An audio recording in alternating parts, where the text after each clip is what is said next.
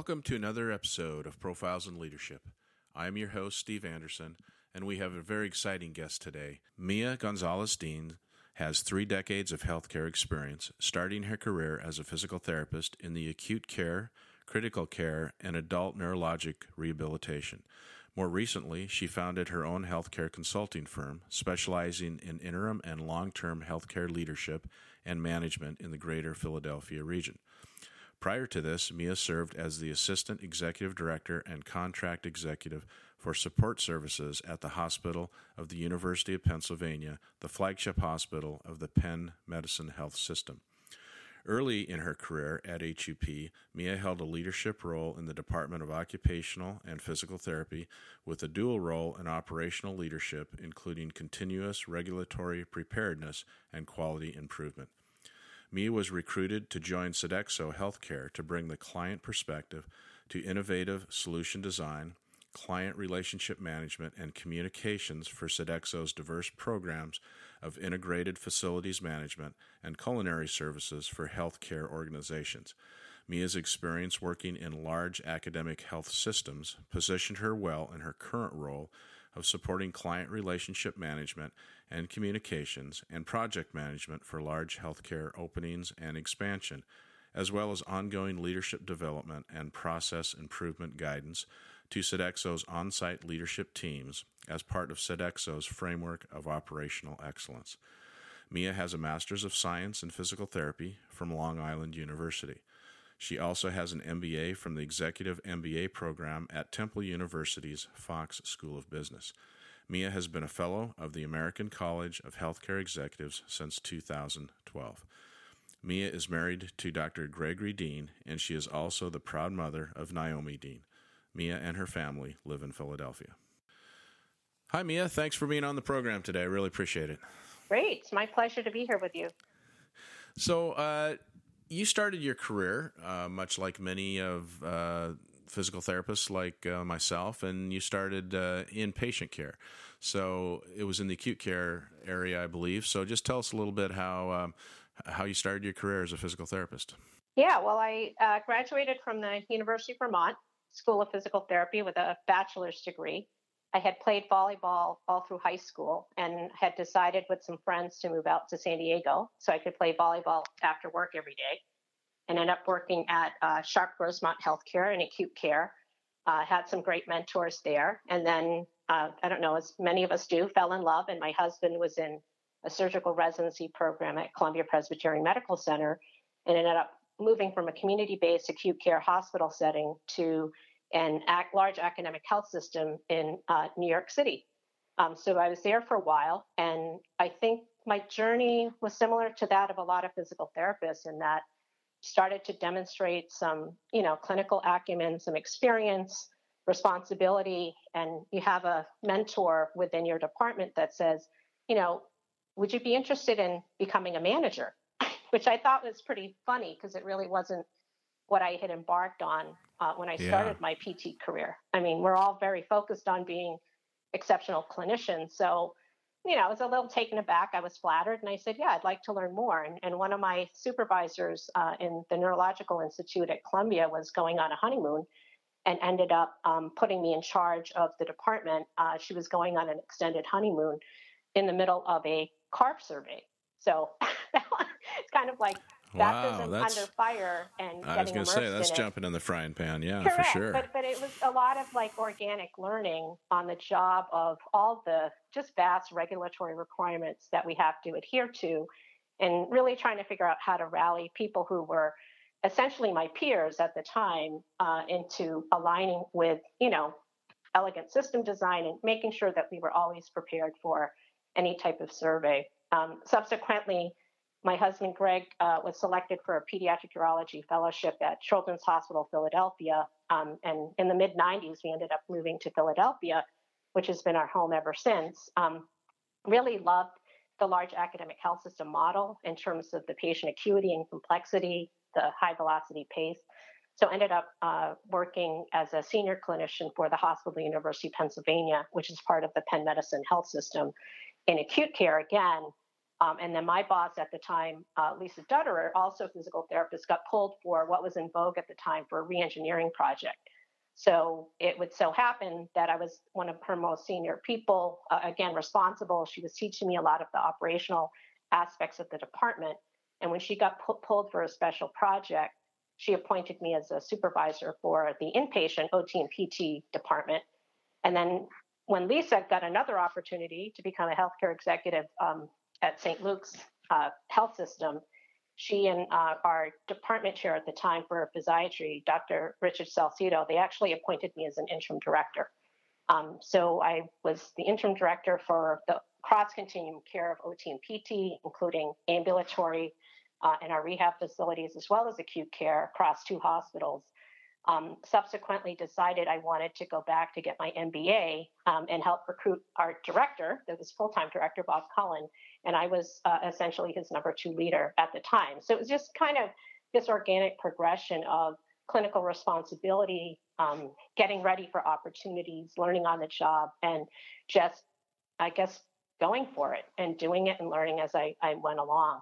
Subsequently, was in a fellowship program at Penn, was selected by someone who had been a mentor to me, a healthcare executive, Gary Scheib, and was in a fellowship very briefly, which was supposed to be a 2-year fellowship. And then he gave me the opportunity to lead support services at the hospital in University of Pennsylvania, which was a radical departure from therapy department management. But Gary had said to me, if I wanted to really become a healthcare executive, it was really critically important to understand back of the house supply chain management as well as support services, which are really, paramount to the smooth running of a large hospital. So that's kind of where I went with that journey. And now I'm working for Sodexo. So it's amazing when you look at that support services division. Reading your bio, I mean, you were in charge of a budget of $67 million. I mean, there's very few business owners in our profession that manage those kind of resources. 700 plus employees, 7 departments. Wow, I mean, you're running a huge organization there. Yeah, it was funny because Penn was so big and Hupp was the flagship hospital. When I entered into it, obviously I had a lot of guidance along the way. I reported to our chief operating officer, Al Black, who has such a long and storied career as a healthcare executive. Also is an African American healthcare executive and is a big advocate for expanding out the diversity of the healthcare executive ranks. So I was actually born in the Philippines, although I was raised in New England, in Massachusetts, in a suburb of Boston called Quincy. But, it was nice reporting to somebody, executive of color, because we all have our different experiences, but they helped us along the way in terms of understanding, obviously the budgeting, the financial aspects of the operations, capital budget planning, and then the granular aspects of the day-to-day operations of very diverse service lines that were, again, just a radical departure from therapy and rehab. I had to learn as I went along. Well, let's talk about that a little bit because this is a show on leadership, and I think that a couple things come to mind. First of all, when that first mentor asked you if you would be interested in taking on a leadership role, what do you think that she saw in you? What were the skills that were there, and why did she take a chance on you? I think I haven't talked to Lisa in some time, which is pretty sad. I should be a better friend, actually. But I know at the time, I just always was a very intense scholar of anything I was doing at the moment. And again, because healthcare is such a highly regulated industry, I had really immersed myself in a lot of regulatory compliance, whether it was Joint Commission regulations and standards. And for those of my counterparts that are familiar with these regs, you're talking about volumes and volumes of data to kind of interpret, but then also figure out how to bring in, really strong system design to make sure to set up your team for success and adhering to those throughout the year. So I think Lisa saw in me someone who was, as a kid, always really, enamored with the rules. And my brothers always laughed at me. They're like, you're like a judge, or you tell mom when we break the rules. But, with healthcare, the rules are there for a specific reason to keep people safe. So I think Lisa saw in me a really good steward of the rules and keeping patients and our colleagues safe. and also having the ability in terms of my ability to interact with people. Um, for those that know me, I'm a pretty smiley, positive person and friendly. And as a leader, I think being approachable was really critically important. And especially, in a safe or just culture, you want to have an environment where you're not fearful of telling someone, I think I messed up. And because I think I had those strong relationships with my colleagues, I think she felt confident in the people aspect of leadership that I could kind of straddle the fence and deal with, operationalizing things and process improvement, but also on the people side, really encouraging and supporting people to success. Yeah, well, I think that's a great an ability to see that, because I think as you started out explaining that was much more on the analytical kind of data operational side of things. But then to run an organization as big as you were running, I mean, you have to have the relationship building, people skills as well. And not every leader has both of those skills, because they are very, very different. So it sounds to me like you have that unique ability to do both when needed. Yeah, and I think the people part, it cannot be overemphasized as being so important. I know that I've had a long career in healthcare and have seen folks and or have heard of folks that have totally derailed their careers, not because of a lack of business acumen, but really in terms of really lacking that emotional intelligence. And also just honestly forgetting about the humanity. Like, this is a people centered business of healthcare, whether it's patients or families. And I always, always remember my colleagues, and really enhancing my colleagues' quality of work life is vitally important. And is, in a sense, my North Star in a lot of things that I do. And with leaders, forgetting the humanity or the people aspect of what you're doing, it honestly misses the point. Yeah, it absolutely does, and I couldn't agree with you more. I've always gone with my theory of put people first, and by doing that, it's just you build the relationships, and then it enables you to do more of the analytical, efficient type of considerations that you obviously need. Now, one thing too that I noticed too in doing a little research for this interview today is that you're one who, during your leadership, wrote many handwritten notes to employees, and that's not done very much anymore. So tell me about that, and why you do that, and why you think it's effective. Yeah, very specific recognition was always very meaningful to me. And I can't remember, I read a lot of different business and leadership books, so I don't remember exactly where I saw this book and who the author was, but they had written, you never get sick of someone thanking you.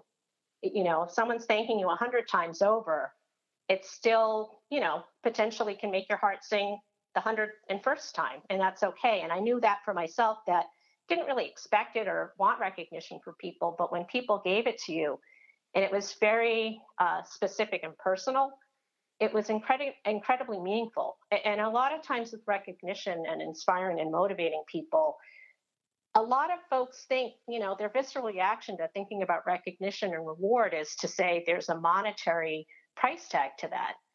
And when you're trying to fill somebody's emotional bucket and making sure that they are fully, satisfied or happy with a role, part of it's really just saying thank you. And to take that further, the other part about the specificity and the personalization, which is really important, I really worked hard to get to know my teams as best as possible. When I was in support services at HUP, that was challenging because there were about 700 frontline team members that were part of my portfolio. But it's funny, when you walked in the hallway in the hospital or around campus, they would quiz me, and they would say, who am I? What do I do?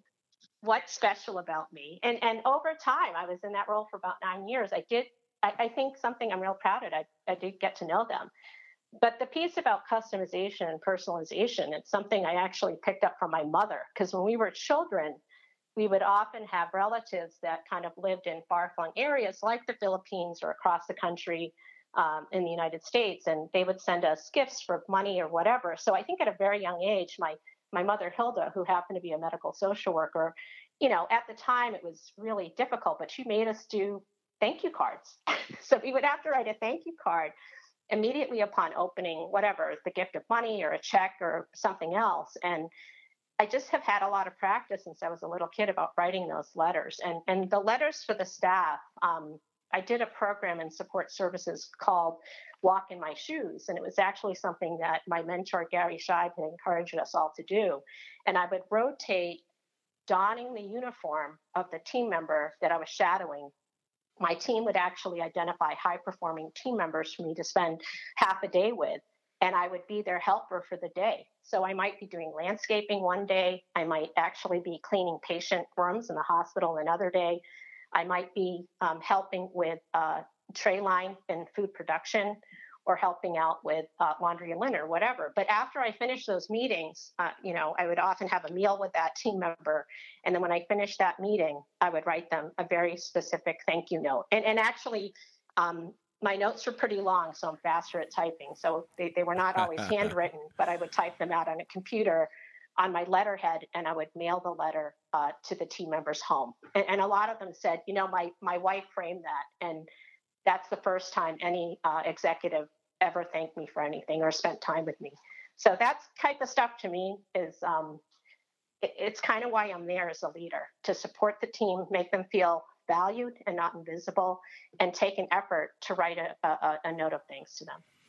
It's such a great lesson, and I do believe I did the same thing in my leadership roles of writing a lot of thank you notes and a lot of congratulatory notes.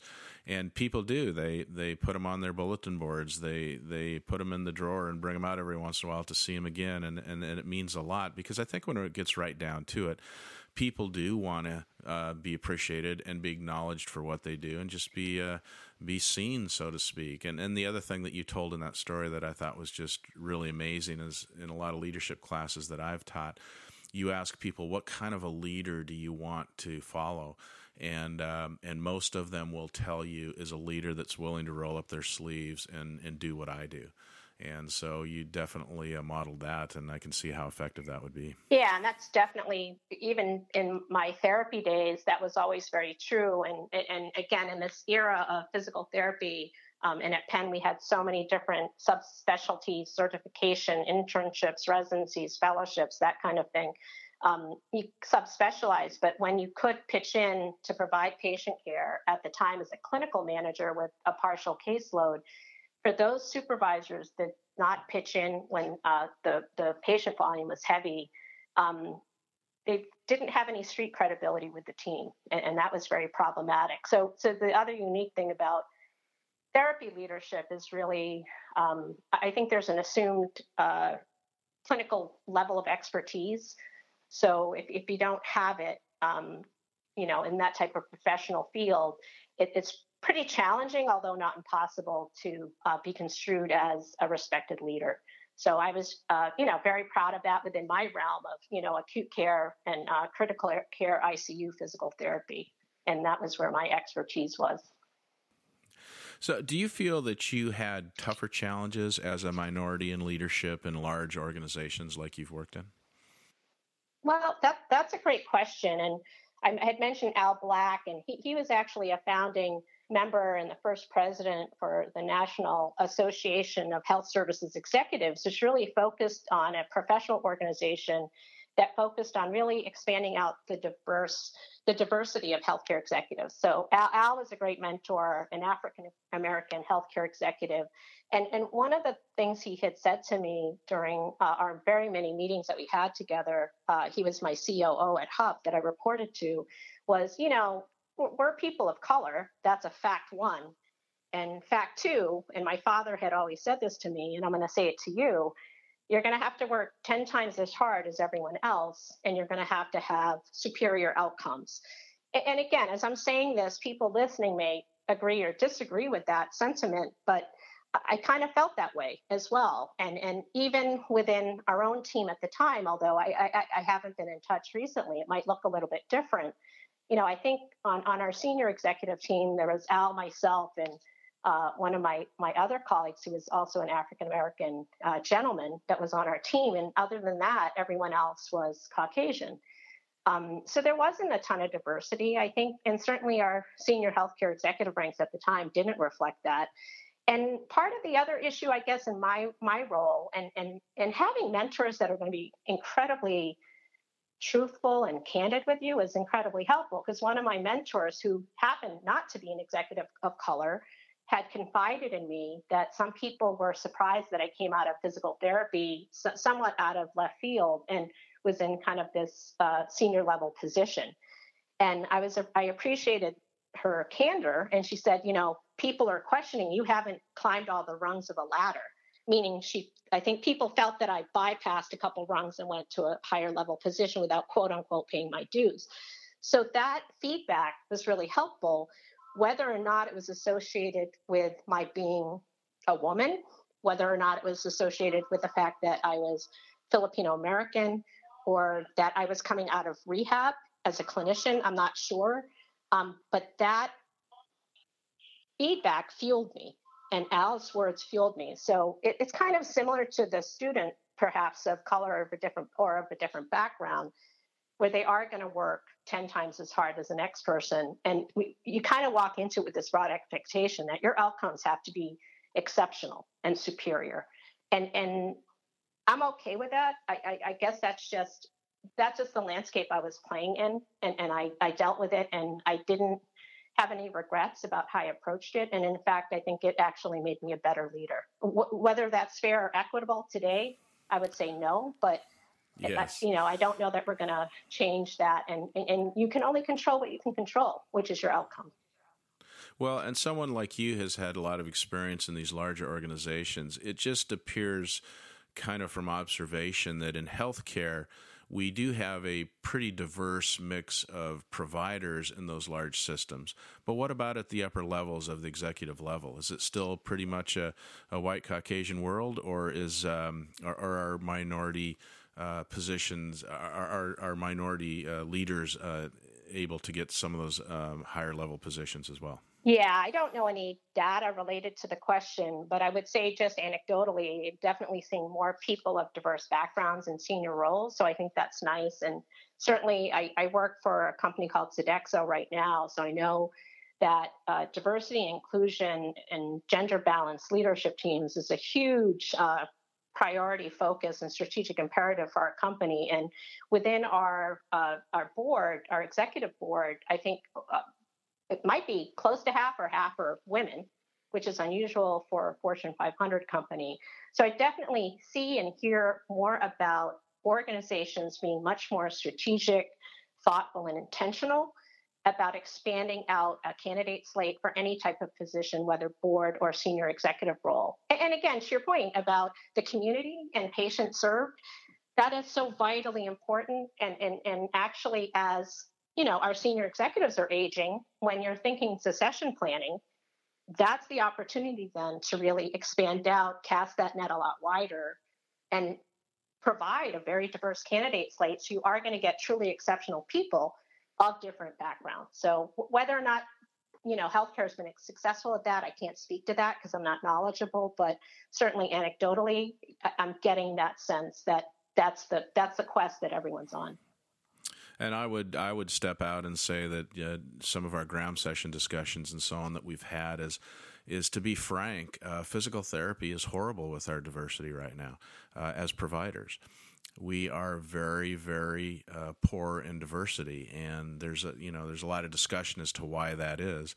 But it's an area that I just feel strongly that I think we as a profession really need to take head on and find ways to make it more attainable for minority students that are looking to get into physical therapy and just improve that part of our profession. No, that's a great point. And I had mentioned I grew up in New England in Quincy, Massachusetts, which is about 10 minutes south of Boston, ended up getting accepted to the University of Vermont's physical therapy program in Burlington, Vermont. And at the time I went, in like the mid 80s, it was a very white state. And within my PT class, there was myself, my classmate, Po, who was of Korean background. And then we had another student Carolyn, who had come from a program in Chicago. She was an African American woman, and her program had closed, and UVM had extended out an arm because our dean actually was African American, Dean Lawrence McCrory at the time, which was unusual. But he had created a partnership with the school to say, we will accept your students into our program since your program is shutting down. But the funny thing about being one of few minority students, if any one of us missed, physical therapy classes back in the day, you're in class or lab from 8 a.m. to 5. If Poe, Carolyn, or I were missing, it was glaringly obvious. So that was the kind of the foible of being, a minority and, classmates of other, Caucasian students. And again, I don't know that has shifted, if the state of Vermont demographic has shifted, but a lot of it is really a lot of outreach that people do, in a grassroots and elementary school, starting really, really young, because a lot of them don't know about physical therapy as a profession. And I would extend that out to my current field of support services operations, where a lot of people don't know about, being in any of these kind of roles, like, oh, I could be a chef, or I could be a supply chain professional. People don't know what that is. When people look at hospital housekeeping, they look at it as, oh, you're a cleaner. And it's like, well, really, no, they're part of this whole arsenal and human resource and experts around infection prevention. And so a lot of kids just don't know about physical therapy or any other profession. And we as adults have to introduce them to that and show them that there is a diverse palette of people that can fill those shoes and play effectively in those roles. Yeah, absolutely. Well put.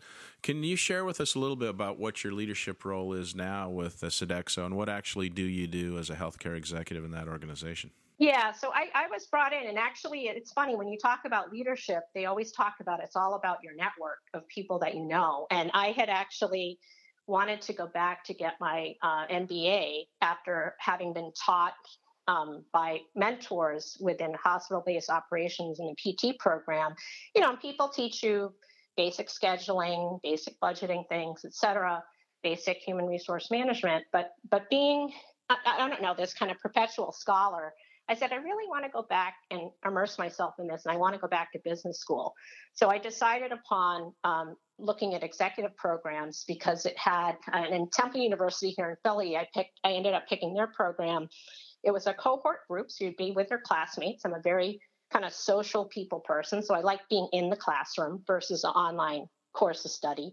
And one of my classmates from the EMBA program actually called me on the phone and said, I've been in touch with you through the years because you've been in support services, but I'd like you to join our sales team, which I kind of laughed about because I had never worked in any kind of sales. And I had said to my friend, I go, that's very funny, because I feel like I'm a purveyor of ideas, concept, selling vision, articulating vision, helping my team kind of follow a path to a desired and ideal end outcome. But I don't know about healthcare sales. And her premise about asking me about it was that she felt like with healthcare sales for Sodexo in support services, so that would be culinary or integrated facilities management services for our company in the northeastern part of the United States, was simply that because you're an educator, we physical therapists all are educators and teachers, a lot of it pivots around consultative selling and simply kind of identifying through the network ways and opportunities to promote and educate people about service lines that they could benefit from. So it was great. And she reassured me, we're going to teach you on the job. So I was in that role for about a year and worked primarily because I was new in client retention accounts. So these service contracts that have a specific term of agreement, as we were getting to renegotiate contract extension, that's where I would get involved for the most part. But then as I started collaborating with the operators, our colleagues at Sodexo that actually do the operations, got pulled in by another friend within the company to say, hey, I've got this different opportunity. Would you be interested, because you do have large academic health system experience, with being a client relations and communications experts for some of our large health system openings? So I ended up doing and switching over to her team and doing that for the past couple months. And it's been great because I think, honestly, everyone has different passions. And I think part of my passion is I feel like if you have precise and exceptional operations, additional business and sales will ultimately follow. So I felt like I could be much more impactful on her team in that role. And it's been fun because I continue to be able to work with very large health systems across different parts of the US, and also work with colleagues remotely. Because I actually have a 12-year-old daughter who is an incredibly serious ballerina. And so she's got a lot of rehearsal commitments. And as a working mom, I'm able to kind of bring her back and forth and support Sodexo and my team remotely with sporadic travel for, face-to-face client visits. So that's what I'm doing right now. And in terms of work-life integration, Sodexo is one of the leaders in remote positions for all different levels of our organization. And I'm actually party to that and able to benefit. And spending this time with my daughter, Naomi, has been absolutely invaluable. Yeah, that's great. I personally think that more PTs need to be in healthcare leadership roles than they actually are, and with that bias, I guess, I'm interested. Did you feel judged or questioned by your PT peers for going into that area of leadership as opposed to treating patients? That's so funny you say. That's funny you say that. I actually was an adjunct professor in some leadership and business topics at Arcadia University. One of my friends, Rose Lopopolo, had taken some time off, and she said, would you be willing to teach my classes for me for a while? I think I did it for about 1.5 years or 2 years. So I was working with DPT students at Arcadia, and it was funny when after I introduced myself and kind of my career path, they would all the students were so friendly and interesting and engaged, but they would say, Mia, we feel bad for you. Don't you miss patient care? And they felt very sad for me that I was kind of in the business side. And I said to them, that's funny you say that, but you guys forget, I'm very vertically challenged, or short, whatever you want to say. So I guess maybe I look young. Some people say, no, it's that Filipino skin. You look a lot younger than you actually are. But I said, you guys forget I had my career for a long time. So I've had multiple years in clinical practice and in different service lines and learning different things clinically. And this is just like a whole new chapter for me, like going to the business side. And then the other thing where I tried to set the contextual frame for them was saying, as physical therapists, we do incredibly mission-driven work, patient to patient and with our family members, enhancing their quality of life and their independence. And that is incredibly gratifying. And I said, it's interesting because when you shift to what I was doing at the time, hospital-based operations, you now, in effect, you have the ability to impact so many more people leading from a higher level. And in particular with support services, the things that often are those intangible things, like an exquisitely prepared meal that is not only delicious, but therapeutic and actually going to serve as food as medicine to get you better faster.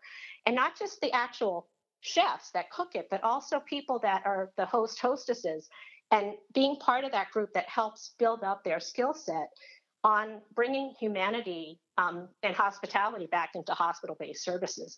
And from whatever framework structurally and strategically that I'm setting up as an executive of that workforce, we now are impacting all those thousands of people that are admitted through our hospital doors. And isn't that kind of cool and gratifying? And my students would look at me and they're like, yeah, that's kind of interesting. And the funny thing is, when you've been in the profession for a long time, those grad students that I had are now colleagues of mine within, I'm a member of the American College of Healthcare Executives and also a fellow of the organization. I'll bump into those former students of mine at these meetings and I laugh and I said, you were in my classroom telling me that you would never go to the quote unquote dark side of business of healthcare. And there you are. And they're leaders in all different realms. So you don't pick that path because you want to be a clinician, but it's a really cool and interesting part of your journey if you go along for the ride and embrace it. Well, you make such a great point. I think that, a one-on-one experience with a patient as a physical therapist is very powerful and very rewarding. Yet, if you can take your skills and what you know and your experiences and affect many more people in a more broader role, wow! I mean, that's powerful as well. So it's just a very interesting way to look at it.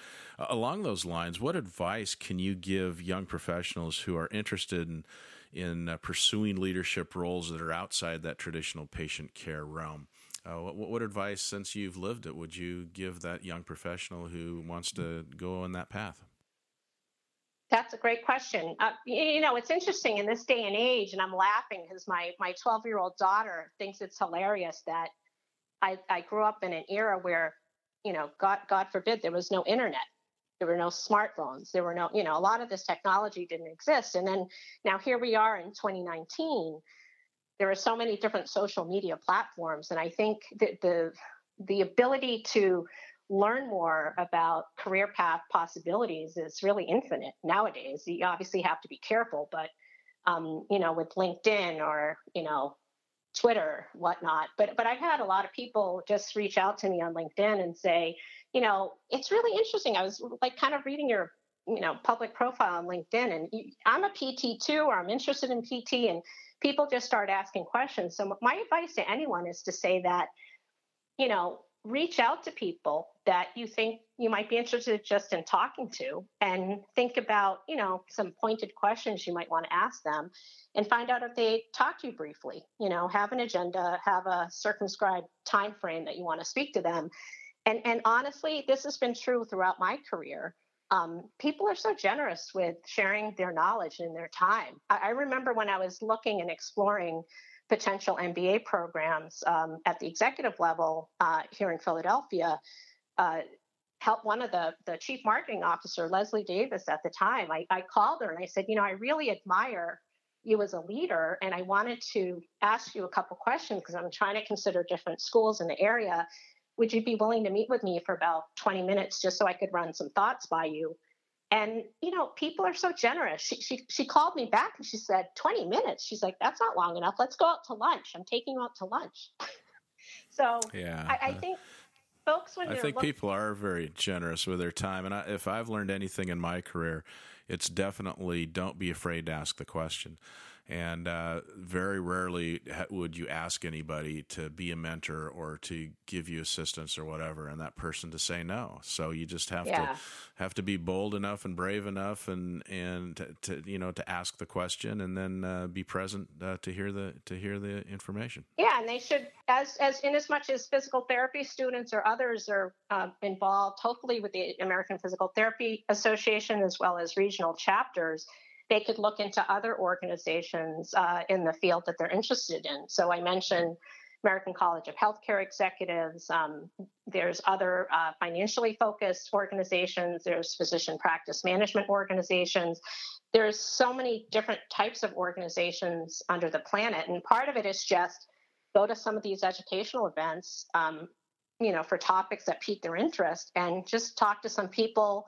Make the effort to just go to the reception. And oftentimes you meet people that just give you helpful knowledge, or you learn things. And sometimes, quite frankly, what we did in the fellowship at Penn Medicine, and we had really great access to the entire C-suite because it was an educational program. We actually rotated and spent a day with each of the C-suite executives. And it was incredibly elucidating in the sense that when you were with one of the executives, there were certain aspects of things that they were tasked to do with their role that you thought were the coolest things and wonderful. And I would love to do that. But perhaps a more valuable lesson were all those things that you said, I cannot imagine A, wanting to do it, or B, doing it for the rest of my career. So you could kind of by deduction say, I don't want to be X, Y, or Z, but I think I would be really interested in A, B, or C. Yeah, so true. Share with us, I'm going to put you on the spot here. So share with us a moment in your career when you realized that you were a big deal. You had achieved something that you never thought possible. When did that hit you, and when did you notice that? Wow. I mean, honestly, I was so flattered and honored that you even considered me for this series. Some of the folks that you interviewed in the past, I'm thinking to myself, well, I'm really not that caliber of leader. I think I've always set out in my career, especially in that support services leadership role at Penn, where I did have a lot of department directors and indirectly some assistant directors and operational managers reporting to me in that group. And part of my quest for them was not just operational excellence amongst the team, but really looking at each one of them as leaders and really trying to help support them to become the best leaders they could possibly be. And I don't think I was a big deal, but in terms of support service and some of the things that I did, where when I actually was leaving to start my own LLC, healthcare consulting, which I did very briefly, when I was leaving, just a lot of them had asked to meet with me and just share with me how I had been impactful to their lives. And some of them had pursued higher degrees. Some of them had pursued certification as supply chain managers. And a lot of it, they said, was through my example of lifelong learning. And many of them, some of them had left and taken, more senior positions within their companies. We had a couple of outsourced firms that we collaborated with. So I was very proud of that. So the big deal part for me is, I'm a big Tom Peters fan. I read a lot of Tom Peters leadership books and business books. And one of the things, and I'll just paraphrase because I don't remember exactly what he said, but really the role of a leader is to create more leaders. And I feel like that's really at Penn, in particular with the support services team, which is an amazingly talented team of people. A lot of them either had gone on to take more senior executive roles, which I'm incredibly proud of because I know in part I influenced that. And then some of them just continue to be really exceptional and proud and tell them, what an impact I had on them, but not only them, but their frontline team members. And people said that, you really made us feel special. You really made us visible within the hospital in an academic setting. The rock stars of an academic setting often are the surgeons, the medical physicians and advanced practice providers, nursing therapists that provide direct patient care. And so for those team members to tell me that they felt special and valued and that they felt they understood how they contributed, I feel like that's my legacy. And at that point, if that's being a big deal, then it would be that moment. Well, you're exhibiting a true leader in humility. So that is a skill that I think a lot of good leaders have, and you've just showed that. And I can just tell you from my experience of people that I know who know you and have been around you, is they just go on and on about the exceptional leader that you are. And so you're a total natural for this program and someone I couldn't wait to talk to, because that's what it's about. It's that, I think you hit it right on. It's that learning all the time. People ask me, why do I do these interviews? And basically because every time I do one, I learn something new and I learn something exciting. So that,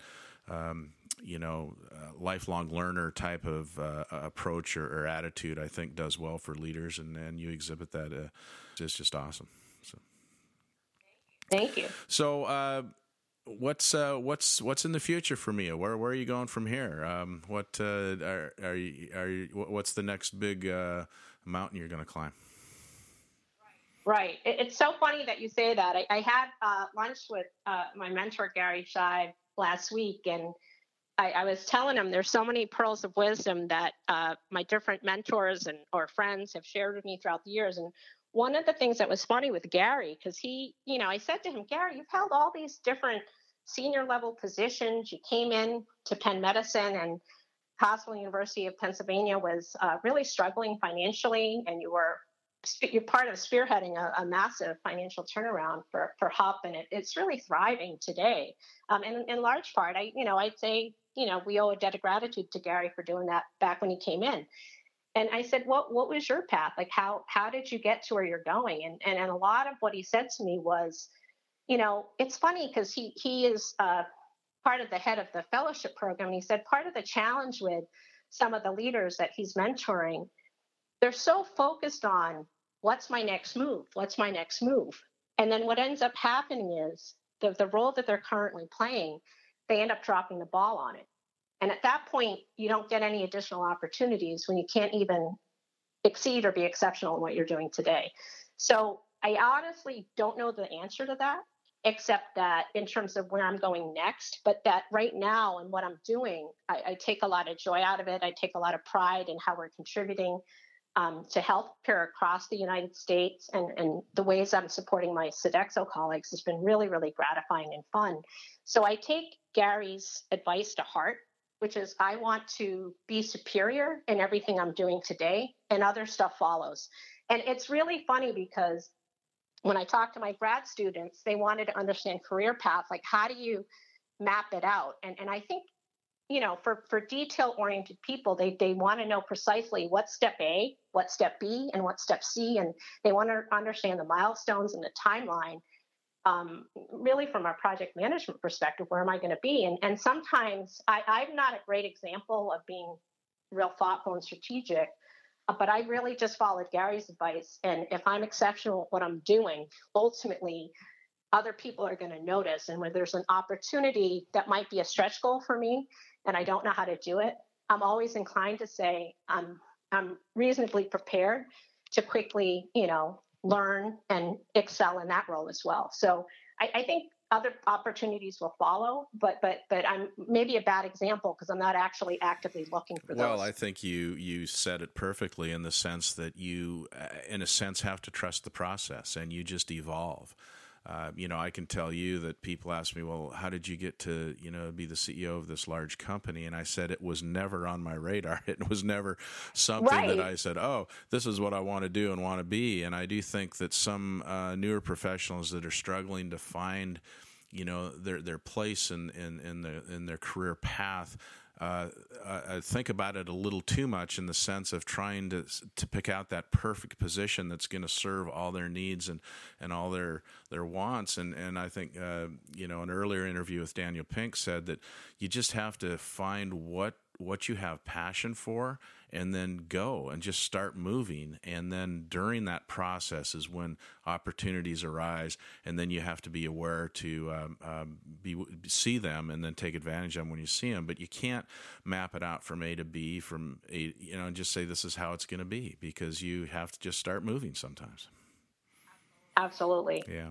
So at this point in the program, usually, Mia, you said the pearls of wisdom, which has always been our kind of the way we end these interviews. So for those listeners today, give us a pearl of wisdom that we can take relating to leadership. Well, I think the one thing that's been very relevant to me recently, and I mentioned I have a only child, Naomi, who's now 12, and one of the tragedies, I guess, of being in hospital-based operations is that we really were very much married to the facility. It's a 24/7 operations. There may be inclement weather emergencies, utility emergencies.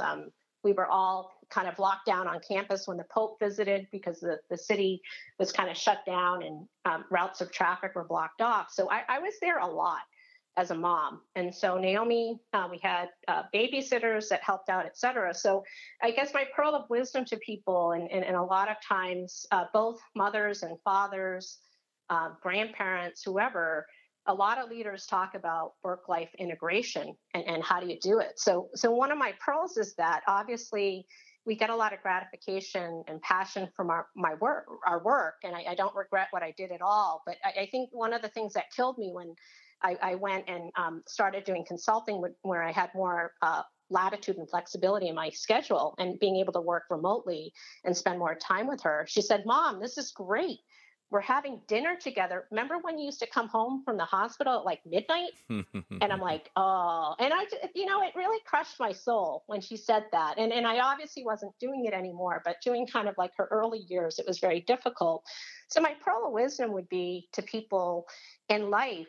And I'm proud to work for Sodexo, and I have 3 different leaders who happen to be women that I collaborate with very intimately, and all, very much respect the fact that I have my husband, Greg, my daughter, Naomi, and that we have a life outside of Sodexo. And I would really encourage people to think about joining an organization or hanging your own shingle and really trying to figure out how to thread in work-life integration with what you're doing. In kind of game theory, it's not a zero-sum game. You don't have to be this exceptional leader and then now sacrifice having, a gratifying family life.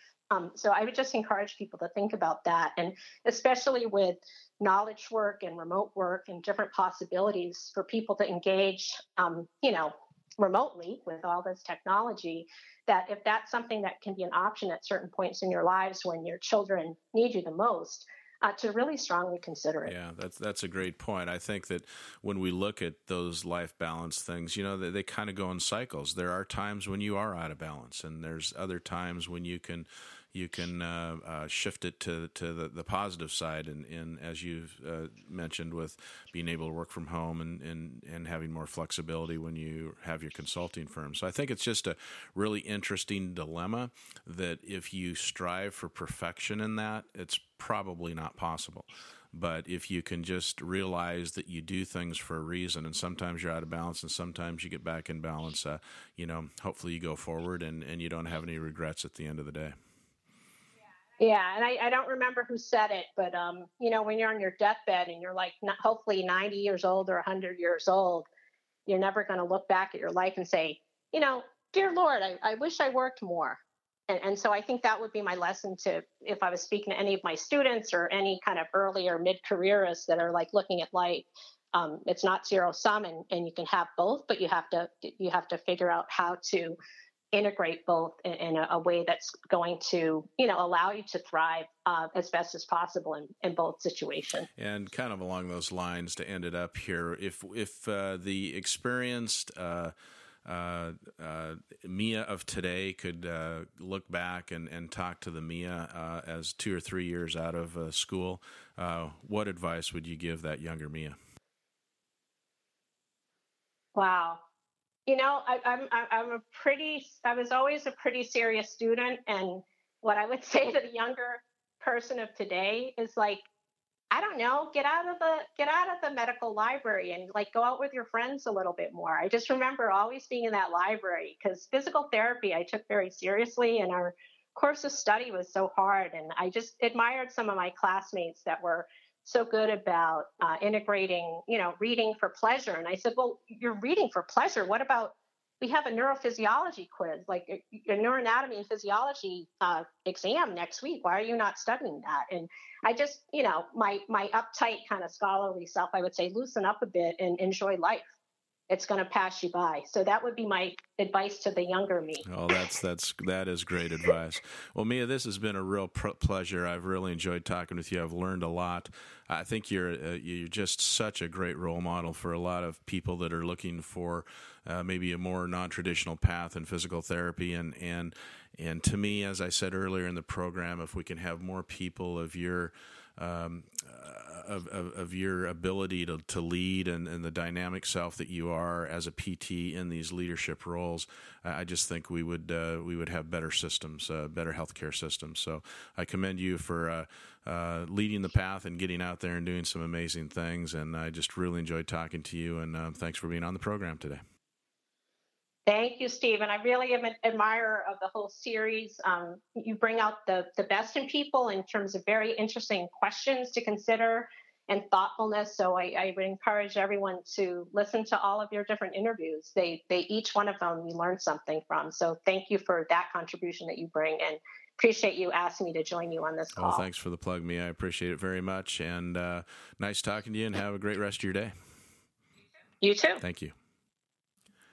Thank you for tuning in to another episode of Profiles in Leadership. To hear our entire series of interviews, search iTunes podcasts for Profiles in Leadership with Steve Anderson. To view videos of many of my interviews, search YouTube for Profiles in Leadership with Steve Anderson. You can also visit my website, orange.coaching.com, and go to the Media Center, where all episodes of video and podcast episodes are available.